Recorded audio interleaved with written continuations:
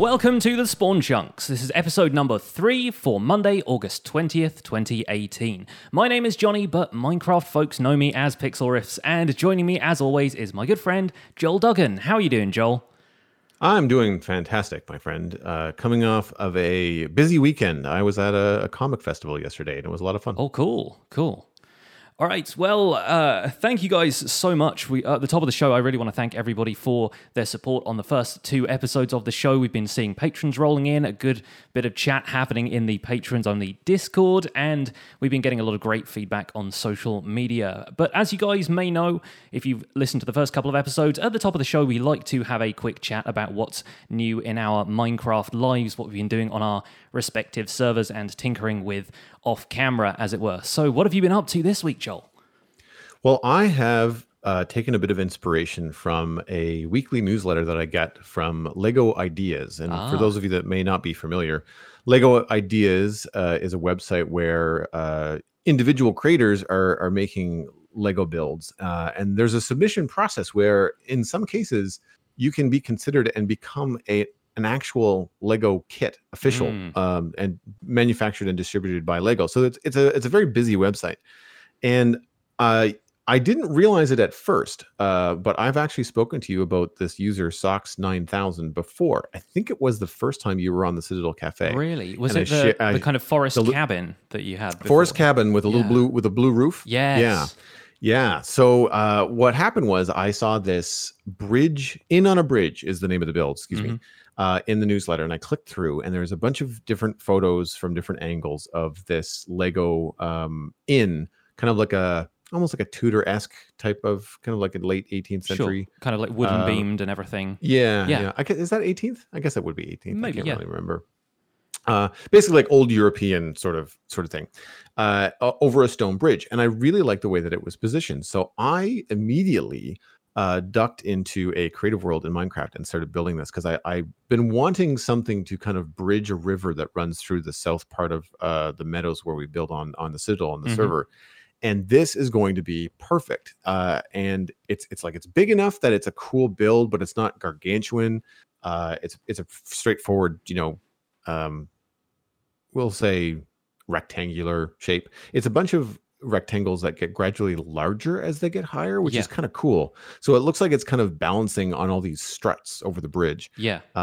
And as I was building it, I mean, obviously I had to take some creative liberties because Lego does not translate directly. It's not exactly a one-to-one substitution, is it? No, exactly. The closest thing, I guess, is that like a 2x2x1 brick in Lego is roughly the size of a Minecraft block. It's a little bit more squat, but it's about the same size. Yeah. But basically the proportions, and I was able to do quite a bit. And I shared that actually in our Discord server. We've got a chat room there for player builds. So I shared that, the creative build as it stands right now with folks. And I will be building it more than likely on a stream. I might do it in a Let's Play video, but it's probably one of those things where I would like some chat room input as I go. Because I consider myself a decent builder, but I don't know all the tips and tricks for this style of building. Yeah. So I'd be curious if I have any people that are adept at this kind of thing, houses and whatnot, if they're in the chat, if they want to give me some pointers. But that's basically what I've been up to. It was Socks9000 In on a Bridge on Lego Ideas. We'll have the link for that in the show notes as well. I'm looking at it right now, and your recreation of it in Minecraft next to the image, and it does look pretty accurate. I like the fact that you've got prismarine in the walls, which is one of those things that you don't necessarily think of that being part of the mock Tudor sort of style or anything, because they didn't necessarily have those sort of minty green walls, but it definitely lends some character to it. I like it kind of separates itself. Like I didn't want to do just white wool because I feel like you've seen that a lot in Minecraft. Yeah, and for sure. I liked the turquoisey color in Sock9000's build, but I was like, everything that's green in Minecraft is either too dark or too vibrant. Like neon. It's like lime green kind of stuff. Yeah. So in creative mode, I want to go in and try some terracotta, not the glazed terracotta, but just the regular green, or maybe even, I feel like cyan terracotta is too gray. Yeah, it's very gray. It was kind of the gray block for a while, I think.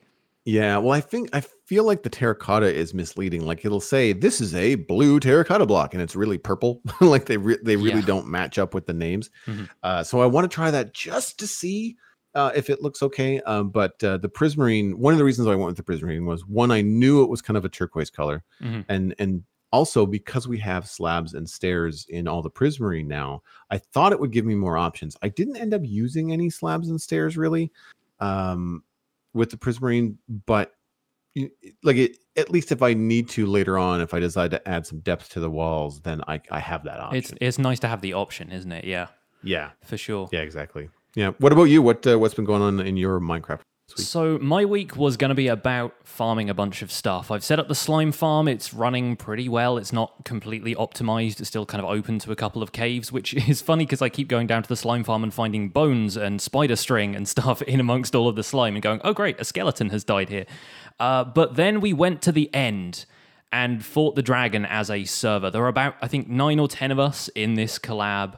And it's on my YouTube channel now, so you can go and watch that. We do the dragon fight together, and it's absolute chaos for about 8 seconds of the video. And then, it all kind of calms down, and we get to the business of fighting the dragon.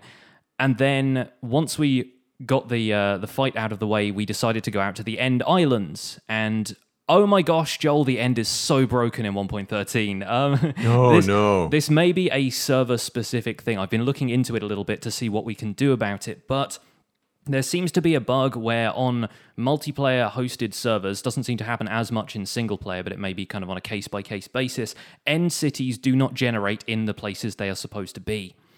So we explored for a while, and 2 of the guys had actually sneakily gone to the end before, but bridged away from the central island or used a flying machine with redstone to get out there instead of fighting the dragon and then launching through the gateway. So a couple of them had already raided end cities in the vicinity, but the further and further we went out, there just wasn't anything. And it's in my video actually, I ended up traveling about 7,000 blocks north and about 5,000 blocks east before I found an end city. So that's, the equivalent of about 13,000 blocks. And I found an end city. It didn't have a boat, so I didn't get elytra. The elytra can only be found in the end cities that have a ship kind of sailing away from part of it. So I still didn't get any elytra, and I've actually just been back to the end and got 2 pairs, which I found in end cities that were a similar distance away, but in the opposite direction, in like a southwesterly direction. I found 2 end cities with elytra, and I had to find those with help. Like Zloy logged into the server with his camera account and scouted around the area I was so that I could go in vaguely the right direction, because I'd probably spent about 6 hours exploring the end by this point and couldn't find anything. What I did find... That's frustrating. Like, that's no longer fun. Yeah, exactly. And what I did find on my stream the other day was I found one of those cities that I call them thumbs, because they just look like a thumb. Actually, after you've been searching the end for that long, they actually look a little bit more like a middle finger. But it's when you just have one room at the bottom and then a tower and then one room at the top, and that's all the end city is. It doesn't have any of the branches and the kind of stuff leading up to the higher towers. It's just 2 rooms, maybe like 6 shulkers in there maximum, and hardly any loot to be found. So I found one of those, and I thought, surely that is the only gut punch Minecraft is going to throw at me here. But then I traveled maybe 1,000 blocks south, and I saw a sliver of like one of the corners of the end city buildings, just like a sliver of purple blocks up there in the sky. And I thought, okay, great, that city hasn't rendered in yet. I'm going to walk around there and see what I can find. So I walked sort of around 3 sides of a square to get to it instead of bridging across the void. I went to the place I thought it was going to be. I looked up, and that was literally all it was just a strip of purple in the sky, and the rest of the city hadn't generated. And that was I almost rage quit then and there, Joel. It was intense. I was absolutely gobsmacked. I've never seen that little of an end city generate. I've seen like occasional glitches where like a side of the wall will be cut off or something like that, but I've never seen something where you just didn't get an end city at all, and what was left was just like a middle finger to the player, just being like, yep, that's all you're getting. So that's rough. I have been having a hard time in the end, but now thankfully, I have 2 sets of elytra. I brought an ender chest with me this time around, so I threw everything in an ender chest and just threw myself into the void. I was like, I can't even be bothered to find an end gateway back at this point. I'm just gonna do it that way. So thankfully, I finally have that, and it's probably gonna be a while before I set foot in the end again because I've had it with that place. I'm done with the desolate landscapes and the chorus fruit and all the endermen. I'm staying in the overworld for a while. Yeah, I don't spend a lot of time in the end. I have a pair of elytra. I've had 2. I lost one. I died, and it was really dumb, and I was mad. We won't get into it right now. It's rough. It's always rough. Yeah. But Maccass and other people on the server have been having issues finding additional end cities. We've rated maybe 3 or 4. I think I've seen more because I will fly with my elytra in the end where other folks just don't because it's the only one that they have. Yeah. So we've been considering, and I'm going to ask you this as well. We've been considering adding a data pack that allows the dragon to drop a pair of elytra in the event that we don't find more end cities. Now, we haven't gone in the full circumference. We've only gone kind of like northeast and northwest. We really haven't done much traveling in the other directions. Yeah. Just because the few times that we've beat the dragon, which I think is 3 now, those are where the gateway portals are. They're all kind of in the northeast area. So they kind of start you off in that way. We were looking at doing the data pack, but then we thought, well, why don't we explore the full, not the full end, but like at least give it a good, try. Yeah. And if it really gets frustrating, if we have bad luck and really don't see any other end cities for shulkers and for elytra for people, then we can say, all right, well, we should probably add this thing to the dragon just so everybody can get an elytra and kind of go from there. Because we eventually want to not fight the dragon anymore. Like once we have the 20 gateways, we don't want to do the dragon fight. Yeah. We want to maybe do an end build. Yeah, that's kind of the same with ours. We want to have like a hub leading to all of the different gateways, and then maybe have the gateways lead out to something different in the islands. So yeah. So would you guys, since you guys have this issue with your end, have you already, or would you consider adding a data pack for the elytra dropping dragon? We added it when Hermitcraft released their big data pack that had all of the extra stuff. So we have double shulker shell drops because we plan to do a bunch of stuff with shulker boxes, and we should, in theory, have the dragon drops elytra pack. However, I think it wasn't enabled properly, or it just had some kind of bug where we might need to disable it and re-enable it again, because I had to do that with shulker shells, and I fought the dragon on my stream before I went back out to the end, and it didn't drop any elytra as far as I can tell. So, yeah, we do need to tinker with that just to make sure it works. Obviously, it's a little harder to test whether the dragon drops elytra because it does involve you killing a dragon each time. Yeah. Although, maybe one of the admins can do that with commands or something. Yeah. I don't know. But, I feel like, I don't know if it's necessarily cheating, but we've built, and I'm going to make a video about this, I've built 2 giant end stone towers inside the dragon fight arena. And they've got water in them. So it's just a matter of like scooting up to the top, shooting the arrows at the crystals at the top of the pillars, and then coming down and fighting the dragon. Like it takes the dragon fight down to like 10 minutes.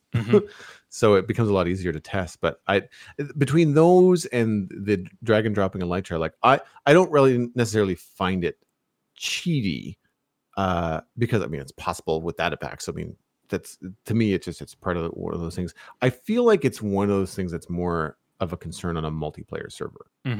Yeah, it's definitely on a more active server when you want people to have access to that stuff after we've reached a certain point in the server's lifespan, and especially in this case with end cities being so few and far between, it makes it accessible. It means everybody's on more of an even footing after a certain point. And let's face it, fighting a dragon is something you want to get a decent reward from. And once you've killed the original dragon, it doesn't drop nearly as much XP. It doesn't drop another dragon egg. So it feels a little bit more satisfying to have it drop an elytra as well. So I think it's a decent addition.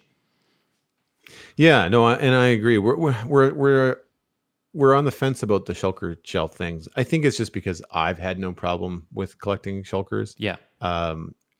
None of us on the server have any need for like dozens and dozens and dozens of shulker boxes. I've got maybe 16. I think I have one of every color, and I know that other people have some, but we've been discussing the 2 shell drop, and I think again we're on the fence on that, just waiting until we discover more of the end to see how many end cities we have. If it is as dry as Maccast is reporting from his exploration, which by the way he did on foot like you did. Yeah. Then I think we might end up implementing both of those, especially even if it's just like the last 4 to 5 times we fight the dragon, we might just implement it just for that, just so that people can have some spare elytra, because you losing your only pair would suck. Yeah, it totally would. But there is a bug open on the Mojang bug tracker for this issue where end cities don't generate where they should, so hopefully they're looking into it and it can get fixed in a forthcoming update. And speaking of updates, we should probably move on to the news and talk about the week's snapshots. So earlier in the week, we had snapshot 18W33A, and since then we've also had Minecraft 1.13.1 pre-release 1. And reportedly pre-release 2 is supposed to be coming out later today, which means a full release should be on the horizon, possibly even later this week. So 1.13.1 is coming up very soon, which on the one hand is a good thing because it means that my squid farm is going to work when I finally get it built. But the bad news, of course, for Optifine users is that we have to wait for Optifine to continue updating to the next version of Minecraft. But looking through the changelog, it looks like they fixed a couple of important bugs. The noteworthy ones I thought were MC 135816, which is tridents not returning upon reload of the world. So if you throw a trident, you die, and then you respawn at whatever spawn point you have, your trident would not come back to you. and so you would end up just with a lone trident out there in the world, still attached to whatever you flung it at, and reportedly you couldn't then go and pick it back up. So that would not be your trident anymore, and it would probably stay there, actually, because I don't think thrown tridents despawn. If they're thrown by a player, then they don't despawn like the mob thrown ones do. So in theory, you could have a trident just stuck there forever, and obviously you've lost your trident, which kind of sucks. Apparently that is now fixed in the pre-release version, so that's definitely worth having. Another interesting fix is fish spawning from buckets counting towards the aquatic mob cap. So this is actually something that the Hermits have managed to exploit on Hermitcraft, and it's been kind of a plot point in the story they're doing in the series.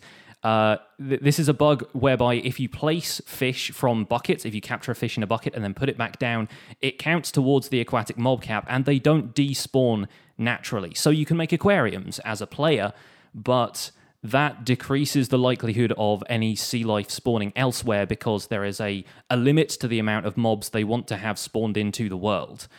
And so they've been able to effectively kind of play it out in the roleplay of the server that all of the ocean life has started to disappear because 2 of the players are polluting the water, and Doc M has been kind of running around pretending to be like the Nature Health Organization and has been investigating this. I think it's actually him that's created a kind of mob switch where he just threw a bunch of fish spawned from buckets in the spawn chunks, and then no other ocean life spawns. All he has to do is go there, kill all of them, and then ocean life returns to the rest of the server. So it's quite a neat little trick. But unfortunately, that is getting fixed. Unfortunately for him, probably fortunately for the rest of the server, that's getting fixed in 1.13.1, so you won't be able to see any more abuses of that mechanic. Fish will still be able to be placed from buckets. They kind of act like they're name-tagged mobs, which get removed from the mob cap. So it won't restrict the spawning of anything elsewhere. But you don't have to name all the fish in your aquarium. No, you don't. You just have to place them from buckets, as far as I can tell. Although name tags that wouldn't be fun. Yeah, name tags are fairly easy to acquire, and tropical fish actually have names now, don't they? I think you were looking into this a little bit earlier in the week. Yeah, so I dove into the snapshot. We were doing notes last week for the show, and I was looking more at the snapshot than I have the pre-release one. I have not had a chance to play either, but I was watching some videos, and I had actually commented in one of my Let's Play episodes earlier this year that, or I guess last month, that it was a little bit disappointing that the tropical fish buckets just said tropical fish, and they did not indicate which fish you had. Yeah. So if you collected, a blue one and a gray one and a yellow one, they didn't have any distinct names. And the sprites all look the same when they're in the bucket as well. Yes, it's just a clownfish.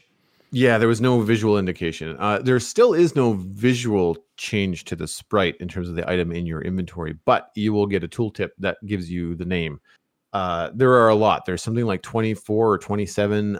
Some of them even go into various colors, like red snapper, yellow snapper, or that kind of. They'll distinguish one another by colors. I was watching an Exumovoid video. He goes into the detail explaining all of this, so I won't recant it here on the podcast.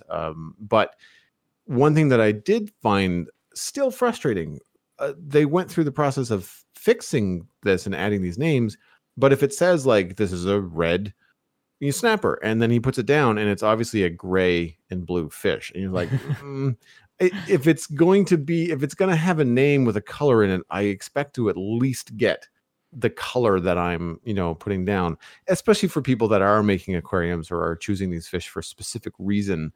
I think it would be nice that if you pick one up, that it is exactly what it says on the tin, and then when you put it back down, you get what you want. But that said, of course, that was a snapshot last week.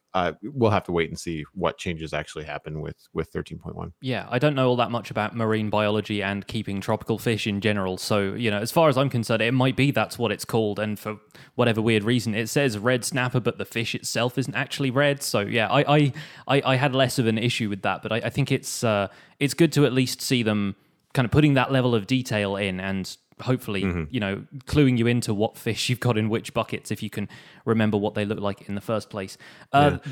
Even just like a basic, like one other fish model in the bucket, and then just have it change color would be nice, because that's not a terribly hard thing. Because you've already got pufferfish, salmon, and cod all have different visual icons when you have them in a bucket. Yeah. It's only the tropical fish that are the clownfish, and then there's no other thing that could be coming. That could be something that they're working on. And I wonder if there's even data behind the scenes that would allow you to implement something like that in a resource pack, so you could have the graphic of the fish, even if Mojang didn't provide one themselves. Yeah, I mean, if it's an MBT tag, you'd have to be using Optifine, I think. But if not, then it would be just a matter of changing, making your own icons, indicating that it is what should be displayed in your inventory when you hold, a certain type of fish in it. Mm-hmm. Worth looking into, maybe. The one last thing that I wanted to cover is that there are going to be performance improvements with liquids, and the whole server communities breathe a sigh of relief, because, water updates have been the big kind of performance problem with 1.13 so far, and they've been reassuring us that they're trying to optimize stuff like that. I'm hoping for something a little bit more optimized with Redstone as well, because I've been encountering really, terrible lag spikes when I've been doing really basic stuff with Redstone, just activating something that pushes a couple of blocks with a piston, and it's it's getting a little bit laggy here and there, but hopefully we'll start to see those performance optimizations creeping in as we get to the full release of 1.13.1 and beyond, because it doesn't stop at the 0.1. We can, I'm sure there are going to be various other little tweaks and optimizations that they've done. In the past, 1.7 got to sort of 1.7.10 or 0.12 or something by the end before they updated to 1.8. So lots of little improvements to be made in the future, I'm sure. I've not been around long enough to really note this change, but how often in the course of a Minecraft version do you feel like the 0.1, 0.2 versions happen? Is it like every couple months? Is it like 2 years between 1.7 and 1.8, or is it less time? It depends. It depends what's wrong with it, really. For the small updates, definitely. In terms of the kind of the big incremental updates, the kind of 0.14. We're going to be getting at some point in the near future. I think they just had the, when it's done approach to it, where they had features in mind, but it was going to take a while to implement them, so they didn't necessarily start to tell the community, yes, we're going to have this update and it's going to happen now, until they were a lot further along in the development. So the change from 1.7 to 1.8, I think, did take about a year and a half. And I think the community had some feedback about that, where early on in the development of Minecraft, Notch was putting out new updates basically every week, because he was developing stuff, and because the game wasn't so huge at that point that they had to stress test each new feature against everything else that already happens. So I think the community did say, we kind of want updates more frequently, and it's okay if they're smaller, but it'd be nice to see some new stuff rolling in every 6 months or so. And I think that is now their aim. I think that the last few updates since 1.9 really have been, 1.10 was not too long after that, 1.11 the same, and they were small kind of little incremental things. Things like the update that added polar bears and parrots and so forth was not huge. Right. It was just Yeah. kind of little tweaks here and there, little, ambient additions to the mobs and so forth. So yeah, I'm expecting us to start hearing about 1.14 relatively soon, but I'd say that we've got a good few months worth of 1.13 before they even start hinting at what's happening next. With that said, they did announce the update Aquatic features at Minecon last year, and Minecon this year is coming up fairly soon, within the next few months, I think. So that's right. Yeah, worth keeping an eye on Minecon just to see what they've got planned for the foreseeable future. Well, speaking of new mobs that they might add to the game, I thought it would be a fun thing to talk about this week with all the content that came out in 1.13. We kind of touched on it in our first episode about the stuff that we've been enjoying. But something that I've been very curious about, because I have been spending a lot of time in the oceans, is the drowned mob. Mm-hmm. So I thought for our discussion this week, it would be kind of cool to deep dive into the drowned mob. a deep dive with the drowned. Yes, it's gonna be a dangerous game, I'm sure. Yeah, well, I guess it depends on whether they have a trident or not, because as I think we've mentioned before, there is a very large difference between a drowned that has a trident and does not. Yes. And I think to your point, it was that it's a lot more balanced in terms of if you're a new player or you've just spawned in and there's a lot of ocean around you and you've got nothing, a drowned with a trident is going to own you. Yeah. And it would be very frustrating if the drowned were stronger. So having the regular drowned are really no tougher than a zombie, and they're a lot slower. So it works out, I guess, in terms of that kind of balance. Mm-hmm. But on the surface, just kind of like a first impressions, I really enjoy the drowned. I don't know, people seem to be really either on the fence or not really all that impressed, but I quite like them. I think they make sense in terms of like they're adding another zombie-like mob to the game, similar to the husk in the desert.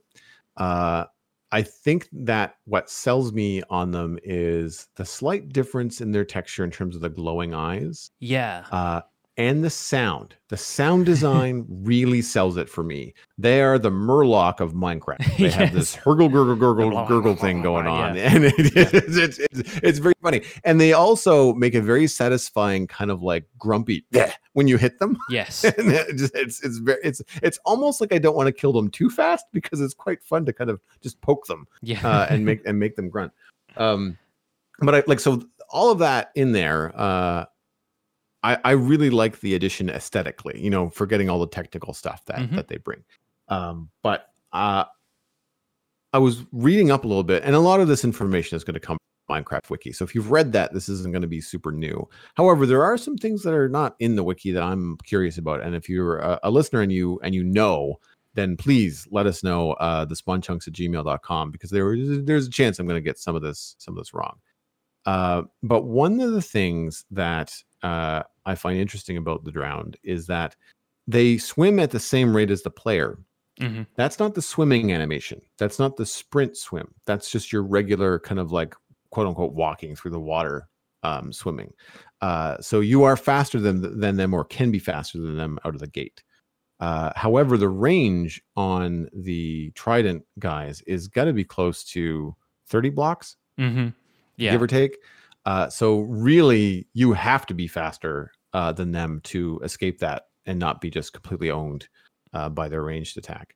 Because they fire that thing like once every second and a half. It's pretty quick, yeah. Like if you're an unarmored player, it does 4 hearts worth of damage to you as well. So that can kill you in 3 hits. You are dead in 3 hits, regardless of whether or not you're eating food to regenerate health frantically as you swim away. You're going to be dead pretty quick. Yeah, so you've got 4.5 seconds to get out of, a 30 or 40 block range in the water. Yes.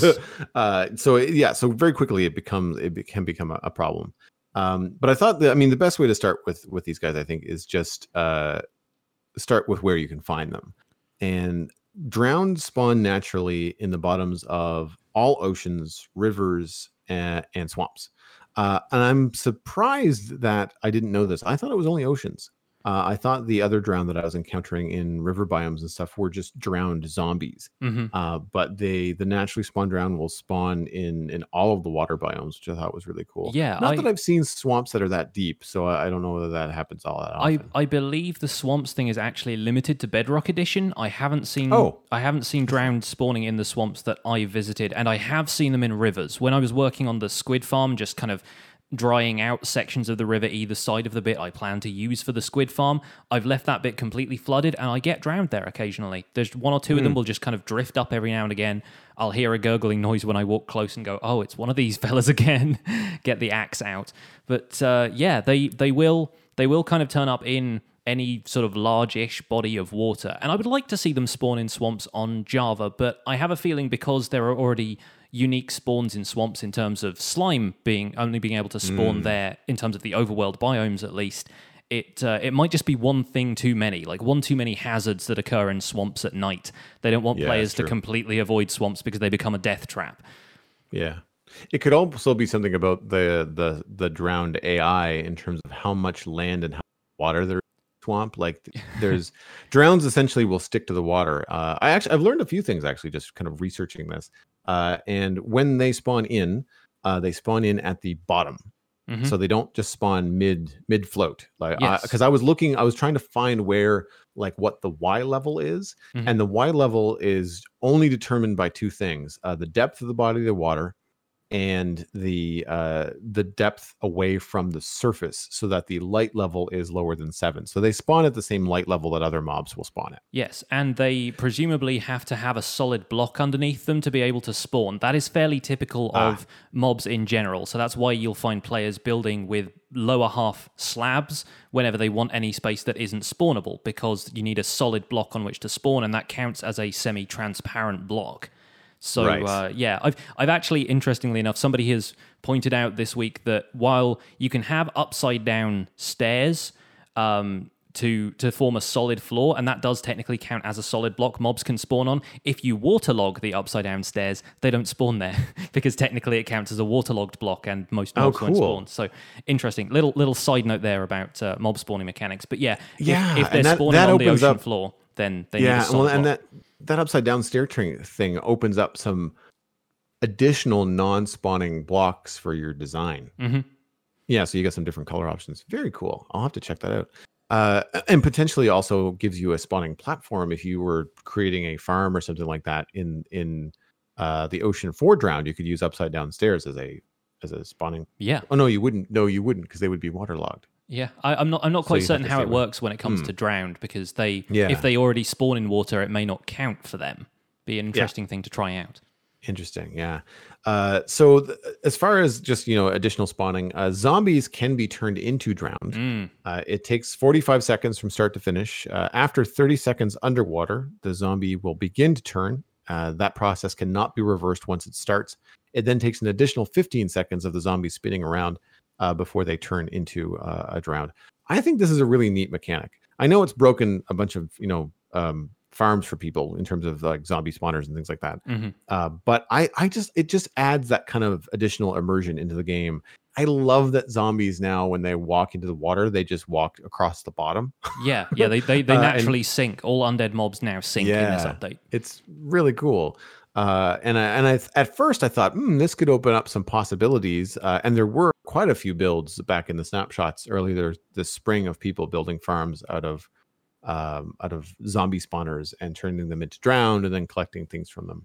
However, a zombie turned drowned does not bring you the same loot drops and opportunity as a naturally spawned drowned. Yeah, so they can't spawn carrying a trident or a nautilus shell, which is another new item for this update. Yeah, exactly. The conversion process also makes a really cool noise. Going back to how you love the sound design of these guys, they have a noise that is unique to a zombie turning into a drowned, and it kind of reminds me of when a villager zombie is cured and it turns back into a villager. It's got that same kind of like swoosh sort of noise, but a more watery variant on that, and that's cool. That's really fun. It kind of lends a bit more consistency as well to the idea that zombies can be transformed in the same way that a villager zombie transforms into a villager.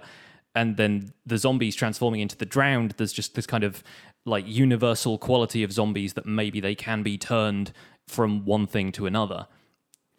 It's really neat the depth that they've gone to, because I've not seen that in game. I've seen it in people's videos, but of course when people record videos for Minecraft, usually the game volume is down to like 20 or 30%, so it's harder to hear stuff like that. There's a lot of subtlety in changing mobs. Actually, one thing that I noticed is if husks drown, they turn into regular zombies. they don't turn into drowned. They rehydrate. It's like space food. Just add water. That is something I did not know. That is something that I read in the show notes, and I went, really? And I've never tried it, because I don't spend a great deal of time in deserts, because husks are really annoying. They're the one variant of zombie that doesn't burn in the daylight, so it becomes really difficult to deal with them if you're there overnight and then a bunch of them spawn while you're there. So I had not come across that effect before, and that is new information to me. I'm kind of wondering if there can be any practical application of that, or if it's just another fun detail. But it's pretty cool. Yeah, I don't know. Like I can't imagine, because if you kill a husk, you get the same sort of drops that you normally would from a zombie. And correct me if I'm wrong. If a monster spawner is in a desert biome, does it make husks or does it make zombies? I think it still makes zombies. I don't think there is the reverse situation where a zombie can turn into a husk. Right. Although, they just burn in the daylight. So I wouldn't think it would spawn husks. That would be really cool if they added that to the game. Like if husks became something unique. Like and this is the issue that I have with them changing the ability for a mob spawner making zombies to turn them into or to turn them into drowned and have those items be available. Because ultimately it just means that aside from the Nautilus shell and tridents, the drops that you get from drowned are just the same kind of drops you're going to get from a zombie. Like they might drop the armor that they're carrying or fishing rod or whatever. But really it's the trident and the Nautilus shell that most players are interested in. So really, a zombie spawner that you're using to try to make drowned, if that was working, it would make sense. But if it's not working, there's no reason to, because the way that farming works, and we'll talk about this later, it's easier to do a natural spawned drowned farm than it would be to do a spawner, because one, you've got to find a spawner for starters. Yes. So there's a lot of kind of back and forth, and I can see why they changed it. I don't necessarily disagree with the change.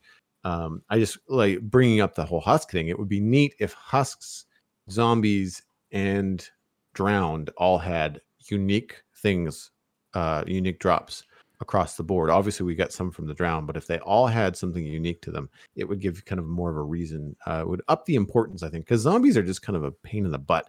They're not really challenging. They're not, they kill villagers, and like there's not really a lot to them on, as far as they've been around for so long. So it'd be neat to see them kind of, up the ante, I guess. Yeah, and another interesting variation with the drowned is that instead of iron ingots being a rare drop, they drop gold ingots instead.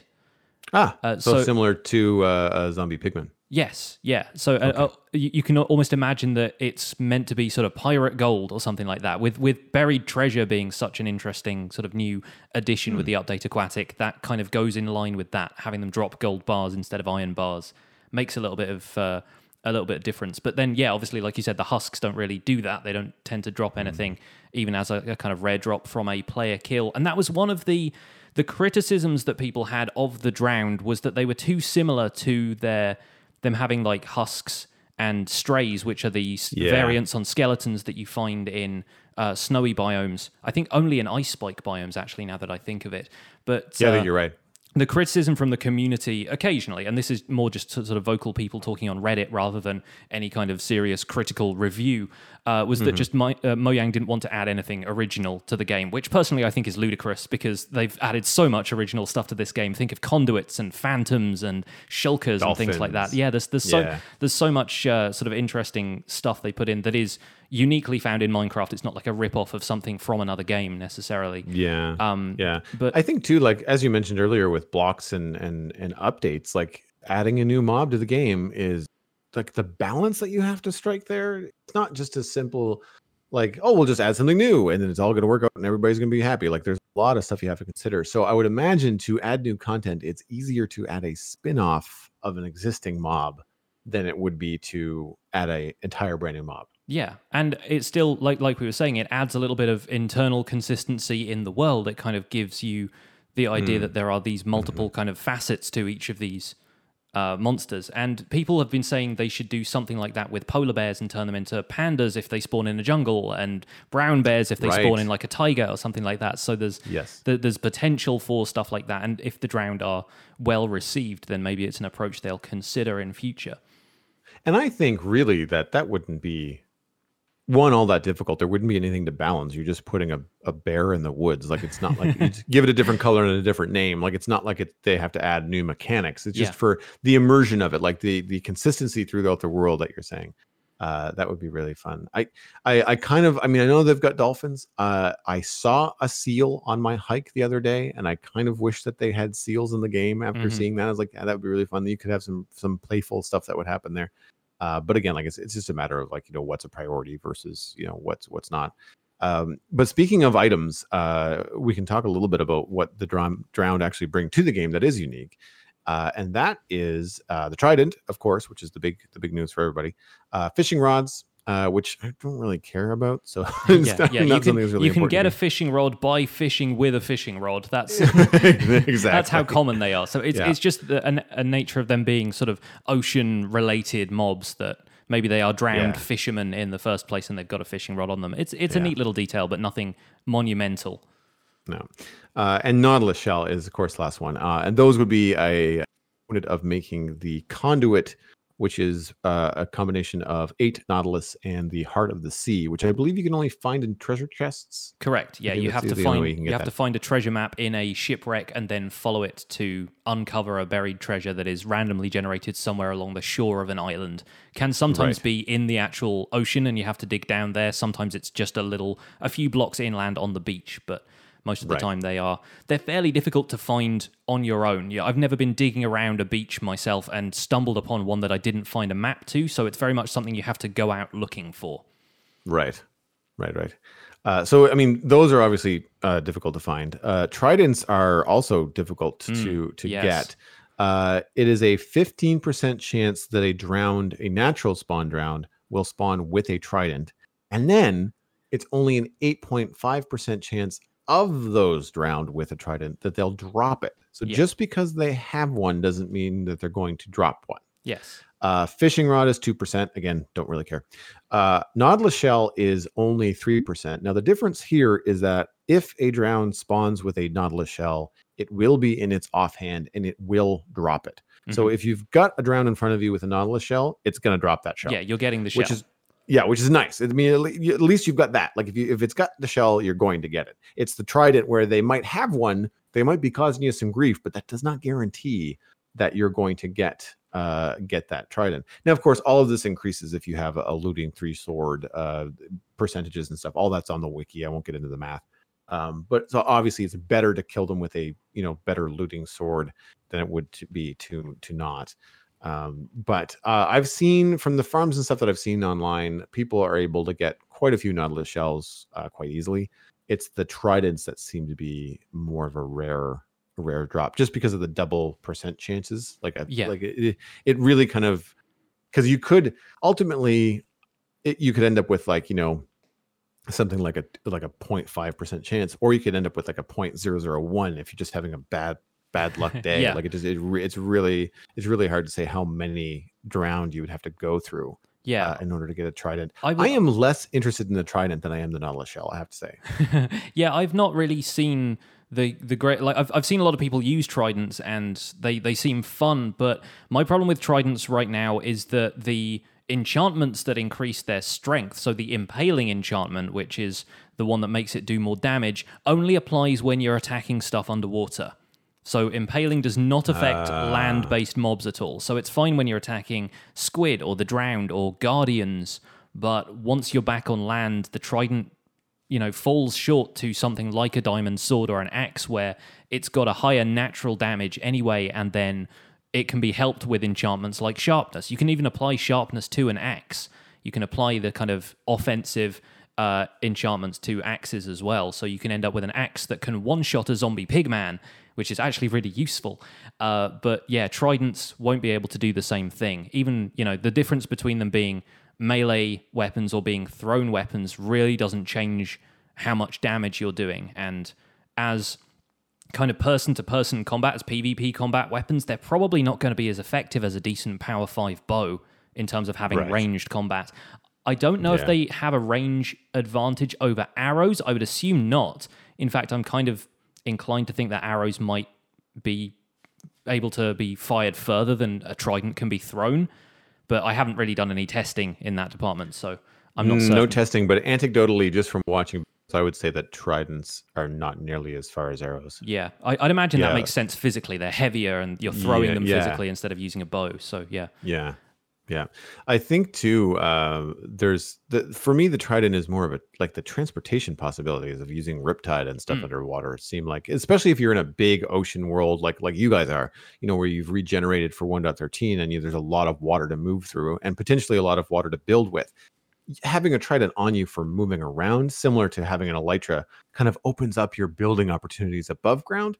I feel like that's probably more where my interest lies. Yeah. But really, I mean, beyond the trident, the Nautilus shell for conduits is kind of where I really want to get into finding some drowned and potentially doing some farming because of the builds that I want to do underwater. Although I'm happy to hear that the trident affects underwater combat more because I have some guardian farms that I want to do, and so now having a trident seems like it would be beneficial for clearing out an ocean monument. Yeah, it definitely feels kind of thematically appropriate for what you're doing. And yeah, it makes more sense. And bows are less effective underwater because, you fire an arrow and it drops off a lot quicker, like it's actually moving through liquid. It's kind of affected by that.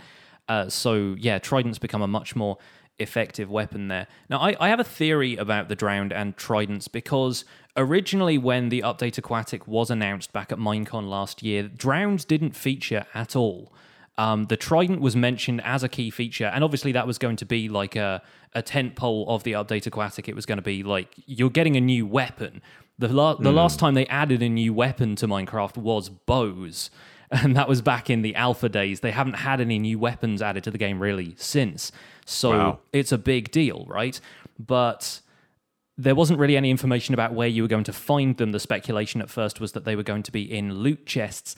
And I think they were added to the drowned as a kind of fairer way of distributing tridents, because the alternative would just be to find them in loot chests, and it would be so easy for players to just go diving for all of the loot chests that would contain tridents and then hoard all of them for themselves, and that wouldn't be particularly fair. So having them spawn from random drowned kind of keeps them a little bit more balanced and keeps them available throughout the lifespan of a server.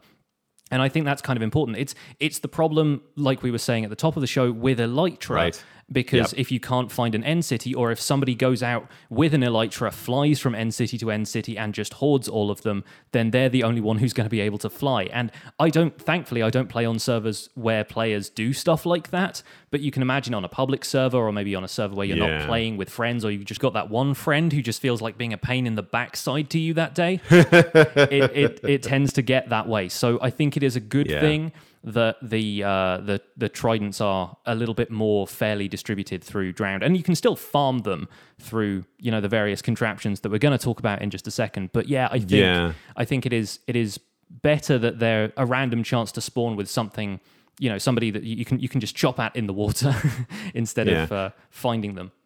And it's a low enough drop rate that it's not easy. Like, the farm is going to take some work. You're going to have to AFK. Like, you're going to have to come back and check it. Like, it's not something where you just get them. Like, you just get more of them than you'd ever need. Like, I'm thinking earlier. I was talking with Alistair earlier about gunpowder, and for the longest time, creepers and gunpowder in the game, it's pretty hard to come by because you have to actually physically kill the creeper. They're probably near the stuff you're building anyway when you find them. So like, it becomes a little bit tricky. Once you have a creeper farm, all of a sudden, gunpowder becomes like you just have way more than you're ever going to need.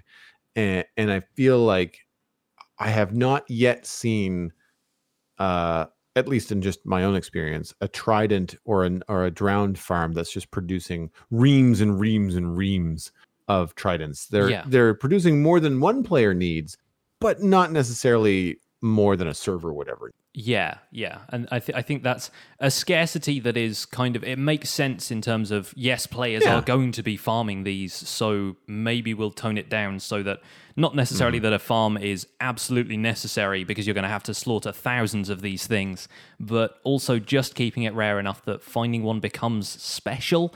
And I think that's something that Minecraft lacks because of the balance between just natural exploration and fighting stuff and the really intense farming that goes on more technically minded servers.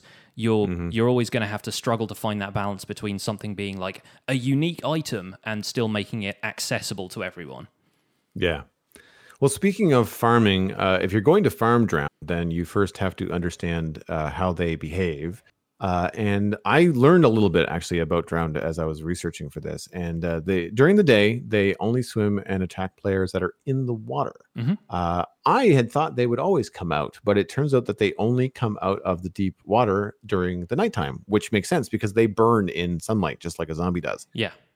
If a drowned does leave the water for whatever reason, after that reason is either out of range or no longer exists, they quickly return to the water. They have no desire, even at nighttime, to stay out of the water. They want to stay close to it so that when the sun comes back up, they can go back under.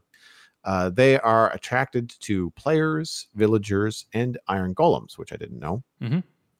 And the range is somewhere around 48 to 50 blocks. It is a long way. So if you're wondering why when you're swimming in the ocean, you are just constantly being harassed by drowned, it's because they can see you from a mile away. Yeah. And they will start to move towards you at any point in that range. So given what we know about mob spawning mechanics in terms of mobs will not spawn anywhere closer than 24 blocks away from the player, and if they are farther than 24, land mobs generally stay still. Skeletons, zombies, etc. However, drowned spawning outside of 24 blocks from the player in the ocean are still well within their aggro range of 48 to 50 blocks. So that's why you feel like you're getting mobbed by drowned more in the ocean, is because they're able to see you from much, much farther away. They will chase players and stuff on land, as I mentioned. I'm trying to think about they walk on the bottom. So they'll swim, and they can swim up, down, left, right, etc. But they'll walk on the bottom, and all of that stuff is all at like zombie speed, just kind of for reference.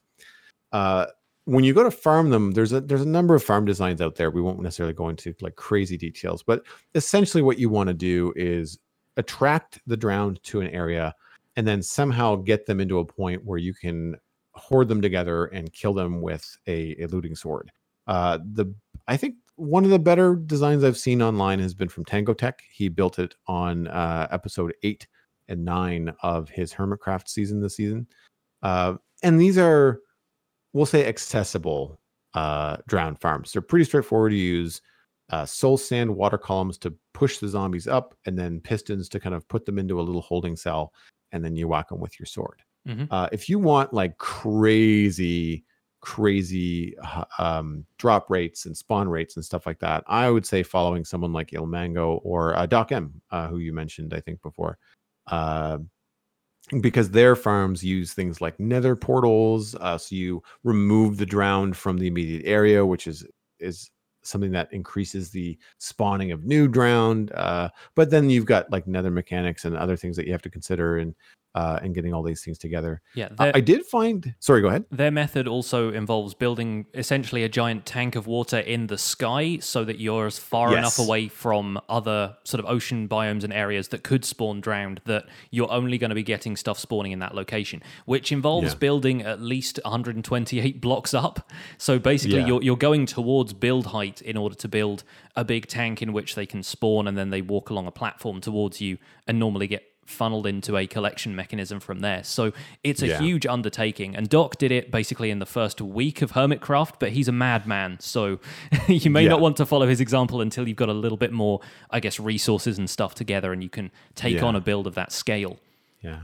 And Daco is, of course, going at it from providing for a server or Yes. selling to a server. Yes. With Selling, a lot of definitely. yeah, with a lot of active players. Whereas if you're just playing with a couple of friends or even on your own single player world, like you don't necessarily need to go that big. Mhm. I also have just an aesthetic kind of RP issue with the big floating farms in the sky. I find they Yeah. look kind of stupid. They break it for me. I know they're crazy drop rates and stuff like that, but I much prefer it when like big farms are contained in like, skyscraper builds, or, they're underneath the ground or in a castle, or, something that makes it a little bit more, there's an additional problem to solve. It's like, well, I have this farm that I want to build, but then how do I make it look good and fit into my world? Yeah. I usually appreciate those a little bit more. But I did find a design from a YouTuber named Waddle, or Waddles, excuse me, with an S. And his is quite simple. It's actually it's more complex than it actually needs to be, from looking at his design. But essentially, instead of using bubble columns to push the zombies up or remove them from the immediate area, he uses magma bubble columns to pull the drowned down. The magma blocks then aid you in killing the drowned, so it doesn't take as long. But they will eventually kill them. So it actually is semi-automatic. If you are not there, granted, you won't get the player drops, but if you're going to be using the rotten flesh or possibly the gold bars, then you could collect them that way, which I thought was really neat. And it's a much smaller build. Like, it is tiny. It's basically like 10 blocks tall, give or take. Yeah. There's a lot of ways that you can adapt that kind of early drowned farm into maybe you might be able to get your first conduit that way in the early game, which would be really cool. Mm-hmm.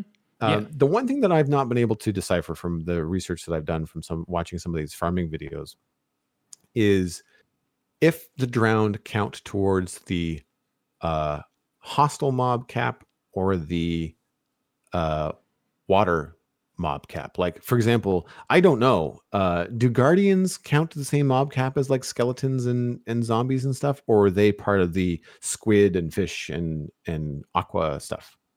I'm not certain. That is Right. an aspect of the game that technically I haven't really looked into, and not being much of a technical player, I've not really had reason to. But it's something I might investigate in the next sort of few months of my gameplay, because I'm definitely leaning a little bit more towards learning the technical side of Minecraft this time around. So maybe I'll find out. So if you know that kind of stuff, then please let us know. Write in at thespawnchunks@gmail.com. I would love to know like where that line is drawn.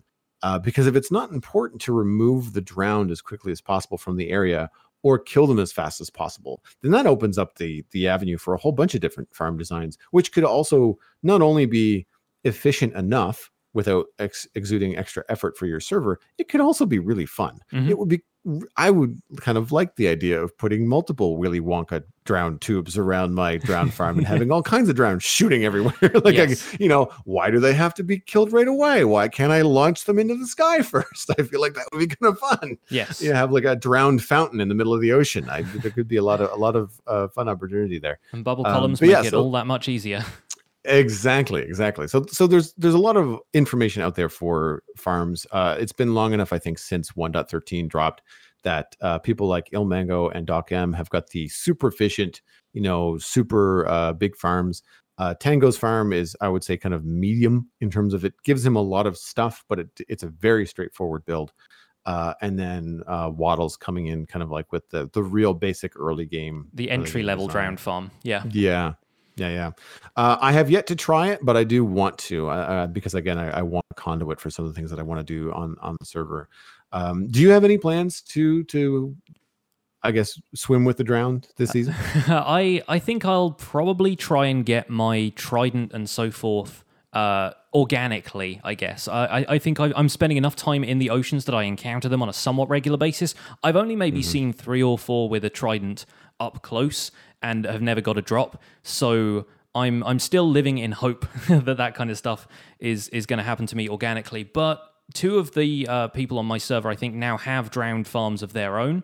So I think one of them is planning to sell tridents at spawn in a shop. So hopefully I'll be able to head out there and grab one if I don't have any luck with them. But maybe later. I'm saving it as a back burner project for now in all of my technical exploits this season. Nice.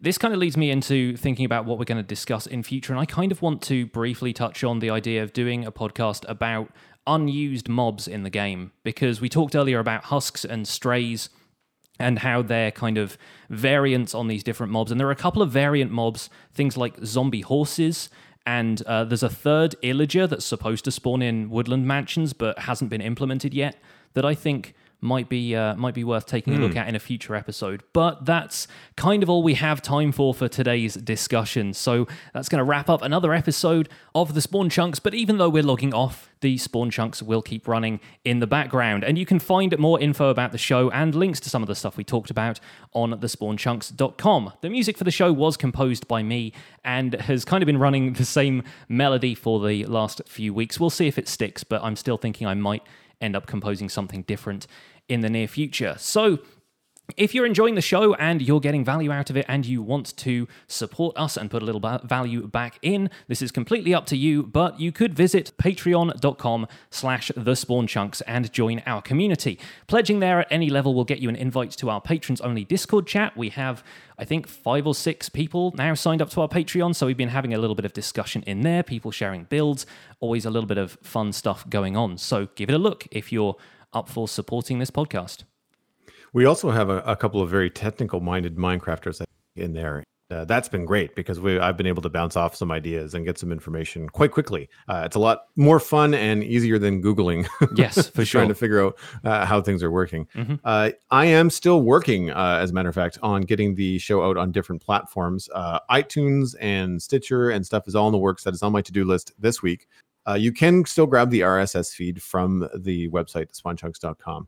If you have a platform that you want the Spawn Chunks on, email us at the show and let us know. That's thespawnchunks@gmail.com. I will add it to the list and look into the best way to get the podcast out there.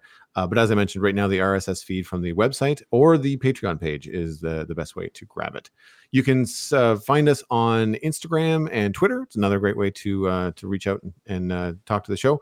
And I think that's it for the show info. Yes. So my name is Johnny. My Minecraft name is Pixlriffs, and you can find most of what I do at youtube.com/Pixlriffs, where I have a Minecraft survival guide series for beginners and a multiplayer Let's Play series called Decidedly Vanilla, where you can share my pain as I try and fail to find end cities. I'm also so bad. I'm also the voice for the unofficial Hermitcraft recap, which you can find through a quick YouTube search, and I'm still streaming 3 days a week on Twitch, where again I end up finding and failing to find end cities, but I'm also working on some other fun stuff around my island. So if you want to see what goes into behind the scenes of my YouTube series, then check that out. That's twitch.tv/Pixlriffs. Aside from that, I'm also at Pixlriffs on both Twitter and Instagram. Joel, where can people find you online? Everything about me, including my illustration and design portfolio, found at joelduggan.com. If you're in the market for some illustration, my schedule is open right now. So drop me a line and we can talk about potentially working together. That includes things like graphic design. So if you've got a YouTube channel that you need branded, that could be something I can help you out with as well. If you like this show, you might also like the Citadel Cafe, a podcast where myself and guests talk about the geeky stuff that we are into. I actually recently rewatched Infinity War, which is now out on demand and home video. So I might be talking about that again this week. I caught some things that I did not catch the first time around. So I'm curious to see if anybody is also in that boat.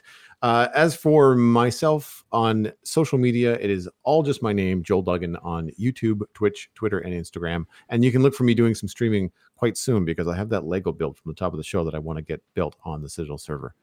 Looking forward to that. Well, thanks for visiting the Spawn Chunks. The world outside is infinite, but some of the spiders are invisible.